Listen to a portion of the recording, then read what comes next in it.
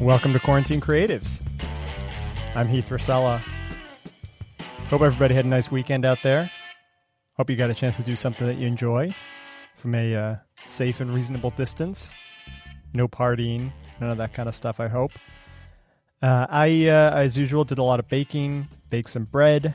That's been my hobby since March or April now, doing the sourdough. I still have it going. I don't know about you guys, but I still got my starter going. I feed it every day and bake bread maybe twice a week. It's awesome. I also made tortillas for the first time, which was really fun. I'd never done that before, and it was like the simplest thing in the world. Flour, salt, water, oil, combine it in a food processor, whip it up into a dough, roll them out, and cook them on a griddle. It went really fast, really simple, tasted incredible, just simple flour tortillas. So learning to expand my cooking repertoire. I'm enjoying it. Sarah Stiles is my guest today. Sarah is probably known best as an actress on Broadway. She was in the adaptation of Tootsie that was on Broadway last year. I guess it closed in January, so a little bit of this year too, but she played Sandy Lester in that. And she performs this incredible song, What's Gonna Happen, which is, you should go listen to the Tootsie Cast album. She is phenomenal in that song. It is fast and powerful, and we talk about that in the interview. It's it's cool, but, you know, she was awesome in that role as Sandy, and people took notice. She was nominated for a Tony, an Outer Critics Circle, and a Drama Desk Award for that performance. So very exciting stuff there. She also starred in Hand to God, Avenue Q, a bunch of Broadway stuff. But she's also known for her TV work now. You can see her as Bonnie Barella on Showtime's Billions. She was on Epic's Get Shorty. And she's on a new project right now, the upcoming Netflix series The Crew, which is a Kevin James comedy. It's a multicam sitcom. And you'll hear in the interview, she started shooting it before COVID, and then production had to be halted. And now they're going back to work, which was really interesting to hear. I think it's about another week or so before they'll be back on set. But Sarah's kind of the first person that I talked to that's gone back to work in the fiction space, in the narrative space, with all the new COVID regulations in place. So just hearing about how they're handling social distancing and, you know, lots of different things come up. Even how crafty works, like just getting food on set is a whole different process. And you'll hear her talk about that. It's pretty phenomenal. Sarah also has a new EP that just came out last week. It's called You Can Ukulele With Me. You can stream that wherever you listen to music. It's a fun little group of songs. They're bright, they're sunny, they're optimistic, but also slightly pessimistic. I guess they just fit this time really well. It's an album that she started recording before the quarantine, and it fits with where we are right now. I've listened to it a couple times now over the weekend, and I really enjoyed it, and I hope you'll go stream it too. If you like ukulele music, I love it. I talk about it in the interview. My wife plays ukulele, and it's the music of our house right now, so Sarah's music just fits in beautifully with that. But yeah, if you like just feeling relaxed and sunny and want to feel like there's someone out there telling you things are going to be okay, You Can Ukulele With Me. Well, not with me, with Sarah. That's the album. Go check it out. All right, here it is. My interview with Sarah Stiles. So why don't we start by just sort of talking about what's on all of our minds, I guess, the last, 6 months or however long it's been. How's your quarantine been? Oh, it's been a roller coaster. It's just up and down emotionally, right? It's been so scary at times, and then also really soft and quiet and wonderful at times, really. And I don't know, it's just day by day. Today I feel okay. Yeah. I'm not running around jumping, but I feel pleasant inside, which is a nice feeling. Yeah, it's so tough. I totally hear you that there's just these great moments of kind of introspection and chances to, read a book or something. And then there's just these moments of when is this going to be over? How much longer is life going to be like this? It's so funny because when it all started, I just really, really did not think we would still be here at this point. Yeah. It really felt like it was going to change. I was actually thinking about that because this podcast, what a great idea, but I don't know that I would have done it because I've been like, oh, we'll be done. Yeah. we'll be done quick. Well, it's funny. But here like, we are. Yeah. I launched this show in May and like raced to get it up. Like I felt like it was already too late at that point. And so I was doing 2 shows a week and just like, by June, this is going to be done. Like everything's going to reopen and there's going to be nothing to talk about. And like, I'm booked into September now. Like there's just still people that, are living this. And, I mean, Broadway is like, at least till the end of the year. So it's so true. I feel like I've accepted the fact that this is just what it's going to be for a while. Yeah. And that's okay. We have to find our way through it. Yeah. And keep living and stop. I always say it's like, in the beginning it was like, oh, this is just a pause and we can just do whatever and eat whatever we want and drink whatever we want and do puzzles and, not worry about anything. And then it'll be over and we'll forget it happened. But now I'm like, oh, right. No, you got to keep living your life, girl. You have to find things to do. You have to grow as a human. You have to keep living. This is life. This is not a pause. This is just the way it is. Yeah. Eat healthy and exercise. And yeah. My gosh, I know. I'm still struggling with that. Like we're having ice cream every single night. And I'm like, at some point I've got to stop doing this. But for now, this feels good. So I'm just... that is so true. Are you a baker? Do you have any bakers in your family? Yeah. Well, both my wife and I have been I've been on the kind of, the bread and all that. I've been doing sourdoughs and pizza crusts and like that kind of stuff. And then my wife does all the sweet stuff. So she's been doing, pies and we started making our own ice cream like a week or two ago. That's my fiance is that person. He just makes everything from scratch. I mean, he bought a grain mill and is grinding his own wheat for the sourdough. Where do you get wheat? I just get it online. He gets these shipments. I swear to God, every day there's some package from Amazon arriving. I'm like, what is this? That's awesome. We have a little apartment in the Upper West Side. We don't have storage for all this stuff. It's not a mountain cabin somewhere. Yeah, exactly. Oh, how funny. Well, so I've got a lot of questions for you, just sort of about entertainment and stuff. I guess I want to understand, when the shutdown happened, you were on a show, right? You were working on The Crew, Kevin James's new show. Is that right? I actually was doing 2 because I was The Crew. I'm a series regular on that. Yep. We were just we shot our 7th episode.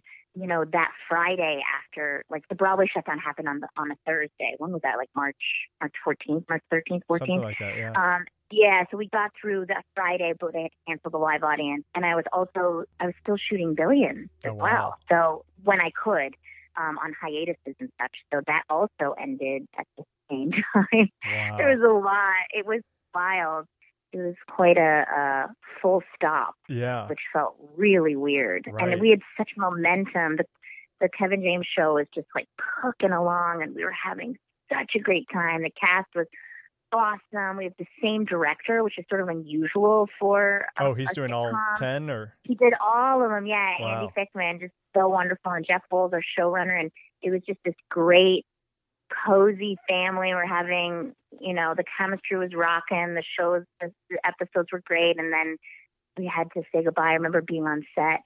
My last scene was with Kevin, and I was in the weirdest mood. I was just so weird and freaked out and washing my hands every 30 seconds. And he was like, relax, we're going to be back. We're just going to take a couple weeks off. We'll be back. We'll be back in 2 weeks. It's weird to think about that. We were all so sure. Yeah, no, it felt like, May at the latest, probably, right? It was Totally. Yeah. But we are lucky. We actually are going back. We've got a couple weeks, and then we're doing the whole quarantining in a hotel. Oh, wow. Driving ourselves to work, having this Silkwood bath between shots. I mean, I don't know what's going on, but it's gonna be pretty intense, and it's going to be very safe from all of the protocol, everything I've read. Netflix is going to take really good care of us. So I'm so excited to go back to work and finish up this show because we can't wait to get it out there. Yeah. Will you have an audience for those last couple shows? No, we won't. We won't have an audience. It's going to be, limited crew. It's interesting, the things that you just take for granted, like Crafty. Right. There's not going to be Crafty. You can order food, but we'll all have these iPads that we don't have human contact, basically. Wow. So Yeah, so you just sort of text what you need, and then it shows up in a cubby, and then you go get it. It's the same with props. We always hung out on set and watched each other's scenes. Sure. And we can't do that now. So it's going to be weird, but I think it will also, everyone's so ready that I think the energy, I don't know, I'm going to say it. I think these last 3 episodes are going to be on fire because everyone's really ready to perform and connect and, get back to work. Right. So I think it's going to be strange, but it will also be a relief in a lot of ways. Yeah. Does it tape in New York? In Long Island. Okay. It's like the greatest thing because it's sort of one of the safest places to be right now. Right. I mean, New York is like, honestly, in the beginning, my fiance and I were like, we got to get out of here. Right. It's so toxic. And now we don't want to leave. It feels like much safer.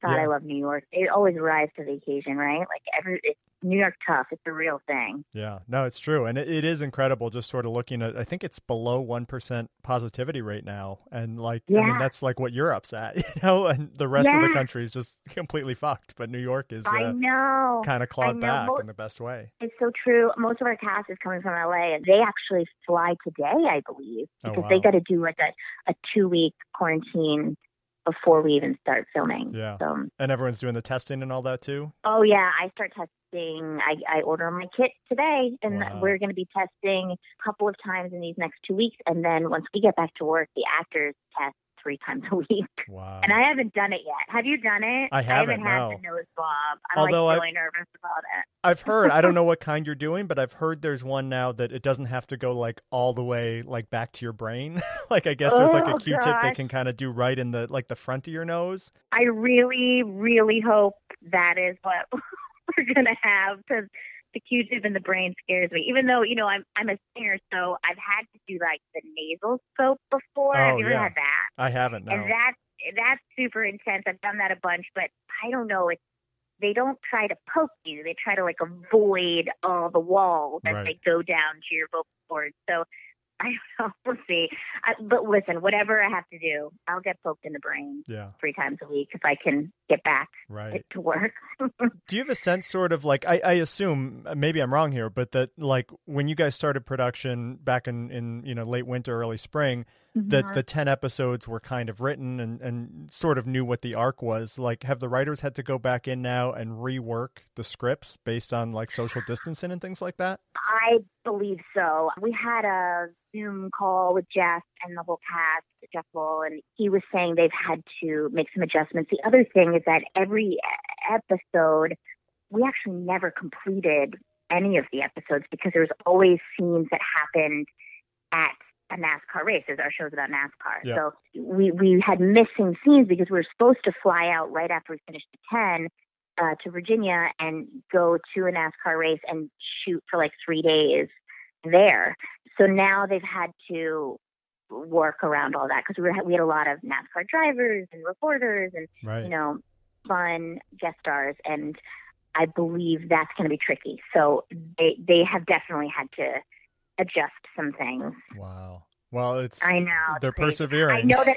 Yeah, I know that. Like they wrote in my packet from Netflix that I have to hug another actor on Friday, the first Friday we film, and there were all these rules about when the hug was going to take place and how many times we could do it. Wow. So crazy. Wow. I know.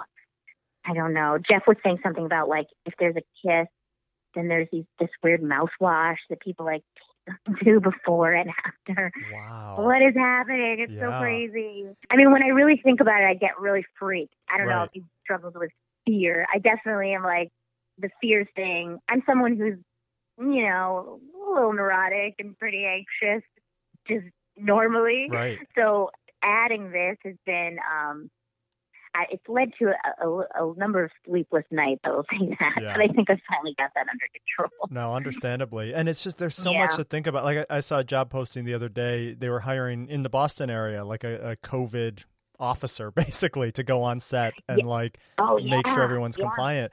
And like you needed like EMT training and stuff for it. Like it wasn't just like, like a grip could do this job or something. It was like you need to have like a medical background, and just to think through every piece of that. Yeah, like if you kiss, like what's this mouthwash and how does that work? Yeah. Like, I know. The logistics of it are just crazy. It is crazy. It's definitely crazy. Well, so I want to talk too sort of about your Broadway background, because TV is relatively new for you, right? Like you're more a stage actor. You were in the revival of Tootsie that you guys sort of closed. It was scheduled closing, but in January, like right before honestly, you just made it.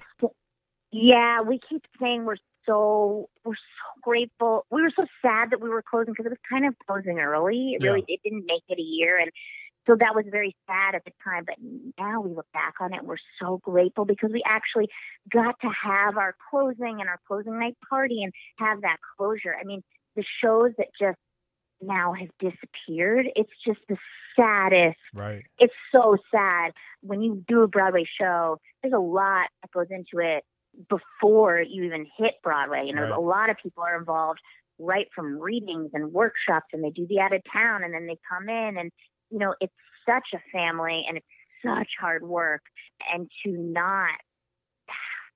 just sort of have it disappear, it's really weird. Yeah.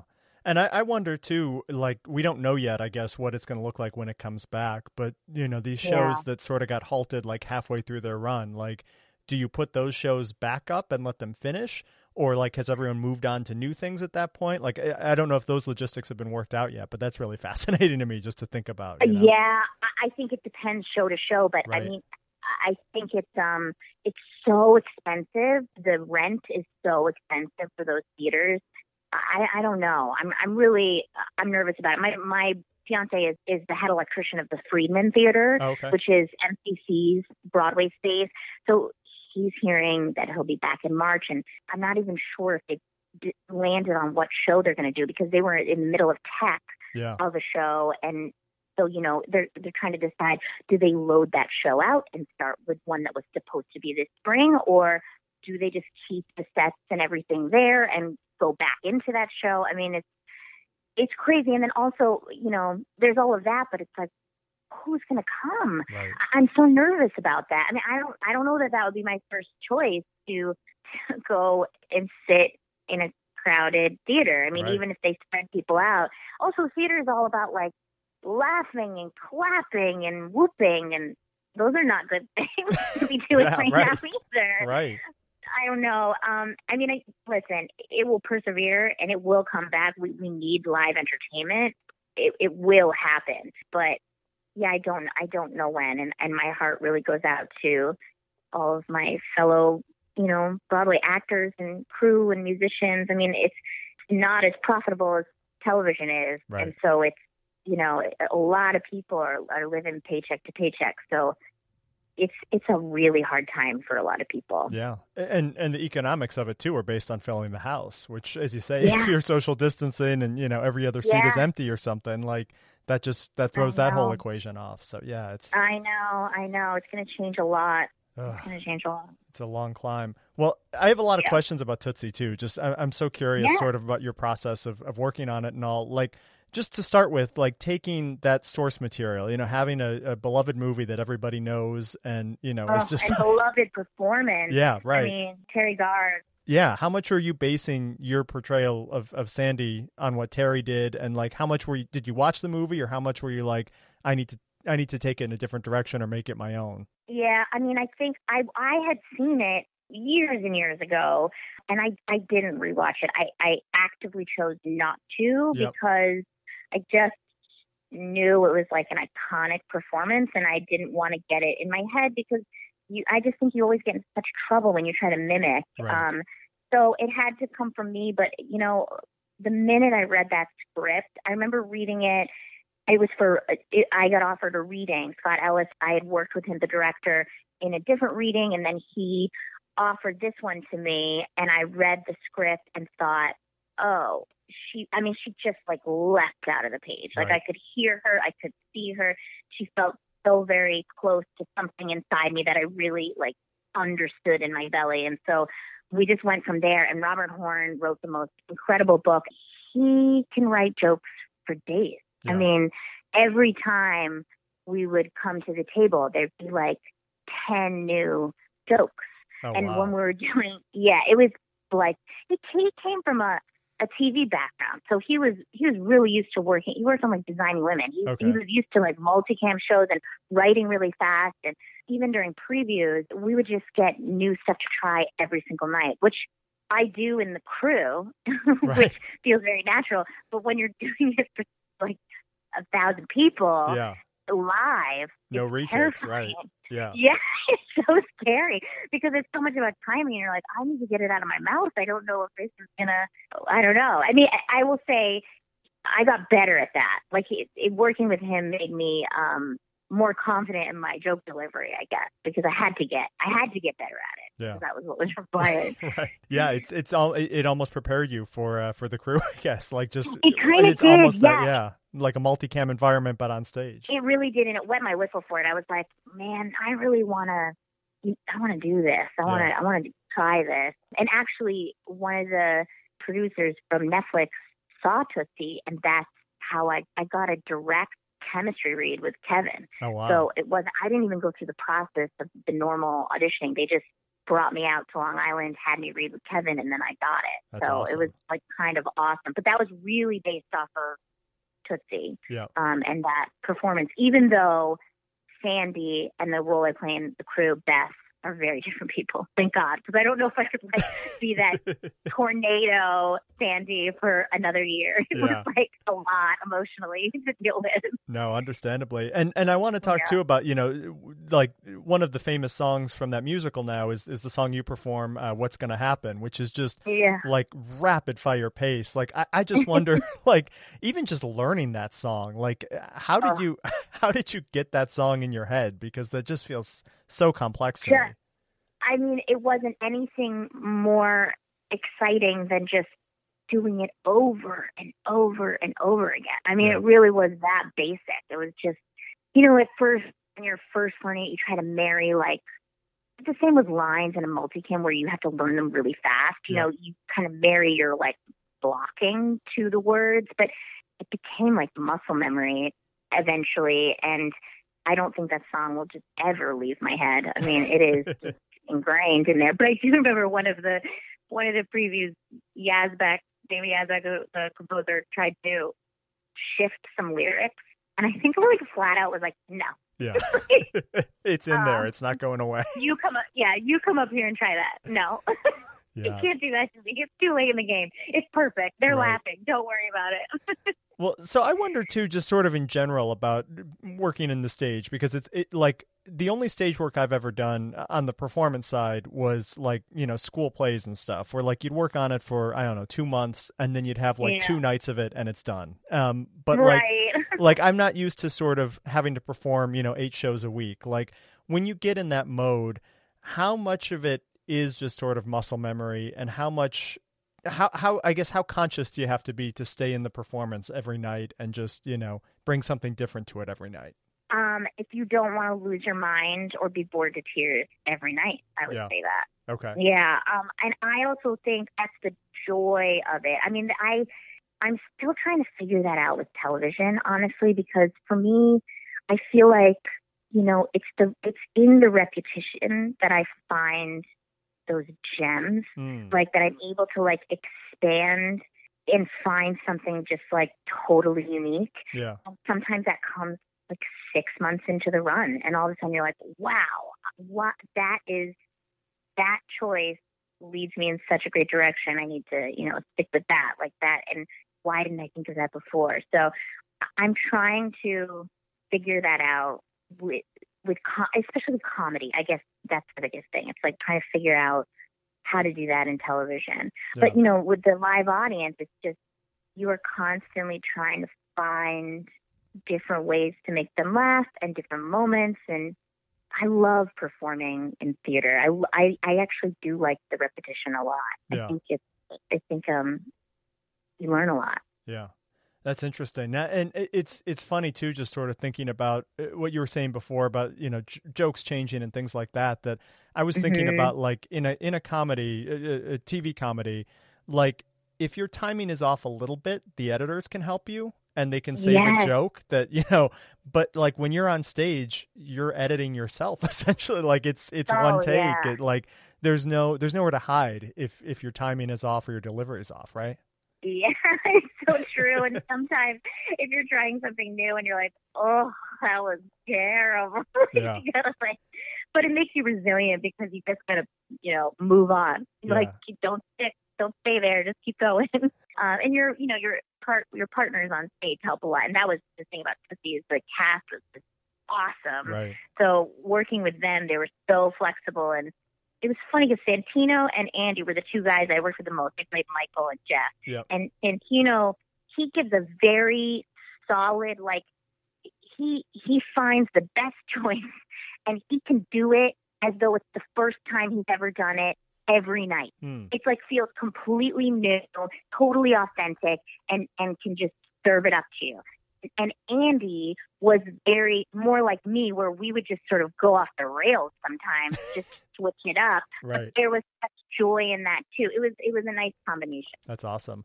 I wonder too, just like when you're trying different things, like are there certain nights that matter more than others that you're just like, this is the night where I need to give 100%, and are there nights where you're like, this is a crowd where I can experiment a little more, be a little freer? Like, I get is there a rhythm that you get into that like gets cyclical, or is every show just you're reading the audience differently every night? Yeah, it's you say it just right. It's all about the crowd. I mean, and honestly, if the crowd is really with you, which you can usually tell right from the beginning, if they're really invested, I find that's when we often would explore more because they were so alive and they were, there felt like there was an opening to try new things. If the audience was kind of sitting back and really letting you go to them, it was harder. Yeah. It was harder to show up, I guess, for them. But I never feel comfortable, phoning it in. Right. And not to say I've never done that. There's definitely been moments where I, for whatever reason, I just, the Tony time is so crazy because you're so busy with interviews and press and like functions, and then you're still performing all the time, and you're also performing your songs at different venues, so you're just working 24/7.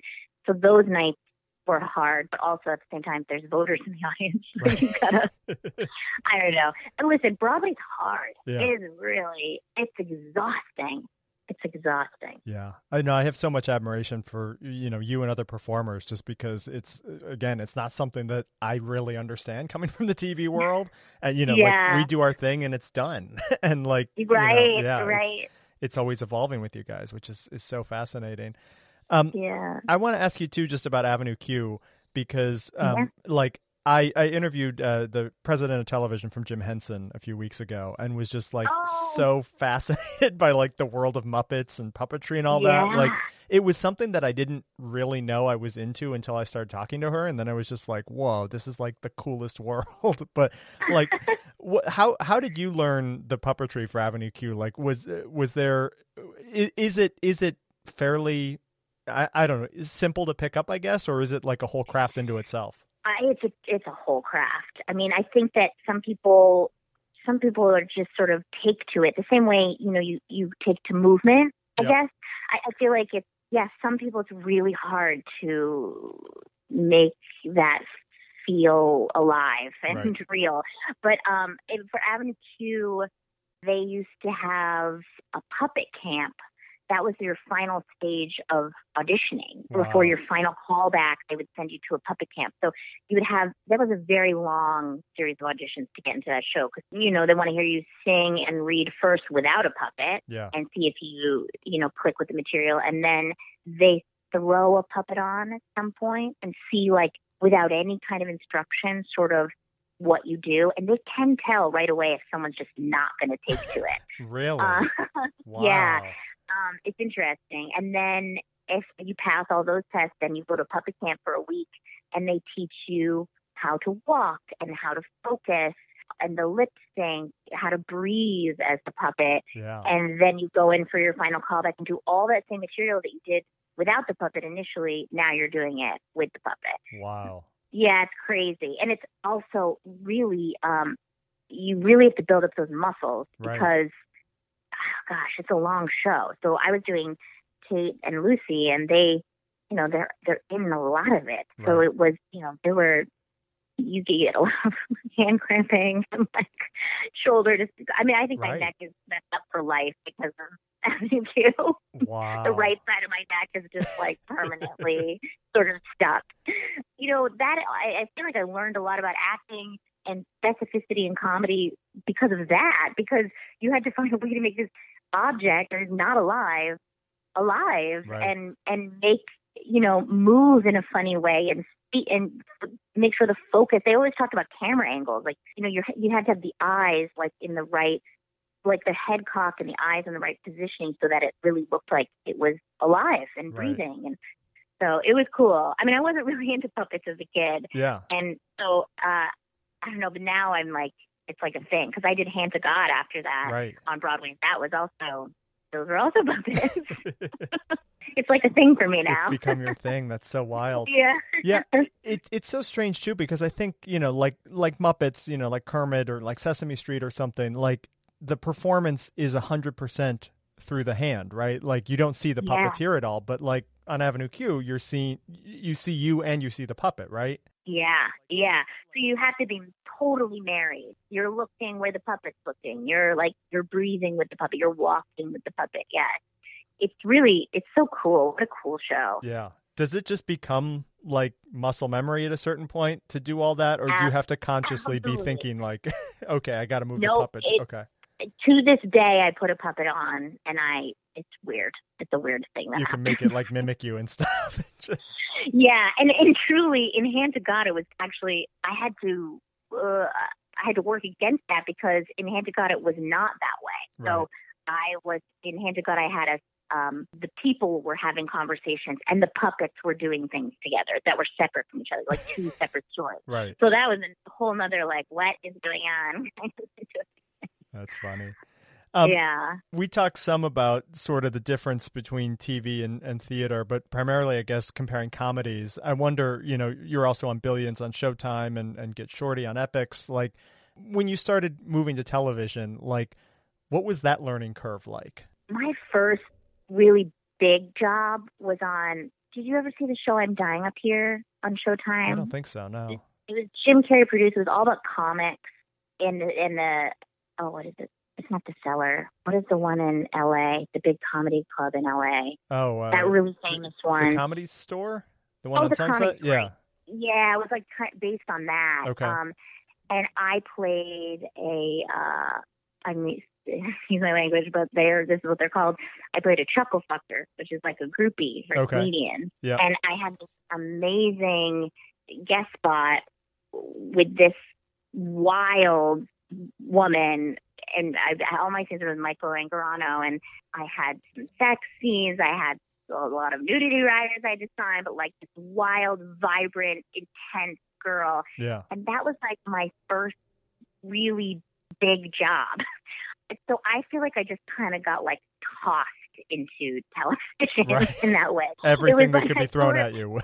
Yeah, and she had to get very emotional at the end and have this very like deep scene with him. So I just feel like, and I had to do a lot of ADR, I remember, which I'd never done before. Like It was, I don't know, it just sort of, after that, it was like breaking the seal, and then things just started happening. I did Get Shorty right after that and did the whole series, and then Billions came at the same time, and then The Crew came. So I've always been like shooting 2 television shows at once. It's just been like flying back and forth across the country. I can't believe how lucky I am, but also how like fast it sort of happened. It's like I remember auditioning for television, just spending years trying to doing pilot season and auditioning for everything and not even getting a nibble. Like maybe I tested, I think, twice in 3 years. And then all of a sudden it just sort of snowballed. And I don't know, I just kept every show I did, I just learned on the set, really. Right. I mean, but I don't know how you really prepare yourself. They had classes and stuff, but I never did any of that. And how can those classes represent what it really feels like to be on a set? It's so so different. Yeah. But I also had like great people. Like Ray Romano I did most of my scenes with Ray in Get Shorty, and he really taught me a lot and was so generous and lovely. And I remember the biggest thing about that first TV job is really understanding that you have to pace yourself, because in theater, you get your 5-minute break and then you're just working, and you're always on and you're full out for those 8 hours that you're there. But when you're on set, it's not like that. Like you have these little blips and then you sit in your trailer for an hour. And so I'd be sitting in my trailer just pacing and running lines and like trying to keep my energy up. And by the end of the 14-hour day, I was like, oh my God, I am exhausted. I'm so tired. Right. So I don't know. They're very different worlds, but I feel so lucky to be able to jump back and forth between them. Yeah, no, totally. I wonder too, just sort of with that starting and stopping nature, like how do you get yourself back into character or get to like, as you say, there's emotional scenes you have to do or things like that, especially where, it requires you to be very present in that scene, but you may have just been, sitting in your trailer for an hour before this and then getting called in and, everyone's ready for you to be on in that moment. Like, how do you get there? I don't know. Honestly, I don't even know. I think it just depends on the moment. And sometimes it's just really like, meditating on it in your dressing room before you go out or doing a bunch of jumping jacks before you go on, whatever it is that you need to that jump off point, that first moment. But I think it really helps to have awesome co-stars that are just totally present. And I have worked with such great people in all of these shows. That helps me the most, I think, just really like connecting with them and dialing into what they're giving me. Yeah. But it's weird. I mean, it's still challenging. I still have a lot to learn. I do feel that way. Yeah. No, I mean, we all do. It's, there's no one's mastered this, even the best people, I feel like. Yeah. So I want to talk too about, a different venture for you now. You have a new EP out. This is your first kind of solo, you've had cast albums and stuff, but this is like your music now. You Can Ukulele With Me.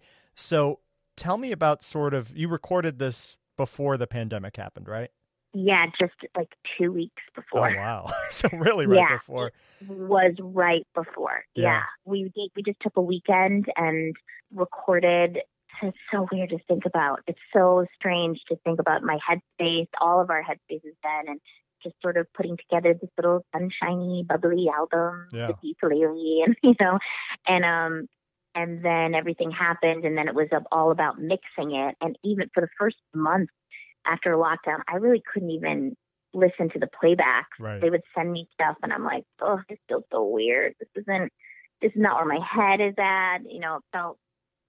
It felt sad in a way to me to listen to it, and I came around and listening to it now and working on it, and it's crazy that it was written before the pandemic because I feel like so much of it feels so current, especially the last song, Waiting for the Light. Yep.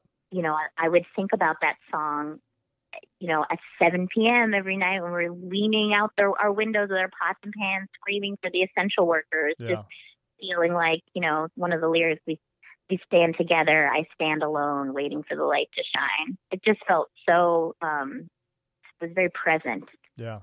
No, I agree. It's interesting, like in listening to the record, like it feels like a time traveling album, but like in two different ways. Like there's a part of it that's very nostalgic. And like, I feel, like you say, it kind of reminds you of like before times. But then there's almost this piece of it that feels like it's like this dispatch from the future that like things are going to be okay. That light is going to shine again. You know what I mean? I don't know if you get that sense in listening to it, but that's sort I do. Of, yeah. I'm so glad that you got that from the album because I think, that's, we couldn't have foreseen what was going to happen, but I'm so grateful that we recorded it when we did and that it's coming out right now. It feels like a time when it can actually be helpful for people, like I think people are finally ready to sort of dig into joy again and hope when in the beginning it was so dark and so just scary and felt hopeless. Right. And now I think people are ready to be, I don't know, feel joy, stand in the sunshine. Yeah. It feels like we're getting closer to that, which is a good thing. Yeah. Tell me about the choice of ukulele. Do you play it, or like, why did you go that route as the primary instrument on it?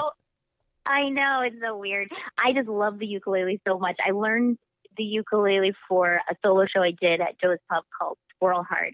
And the writer of all of these songs, Holly Blanter, she and I were putting together this nightclub act.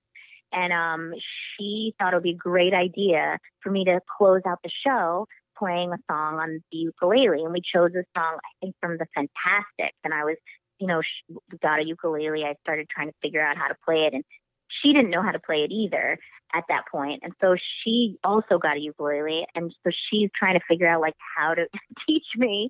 And in doing so, she just one day wrote a simple song, which is the first song on the EP, the La La song.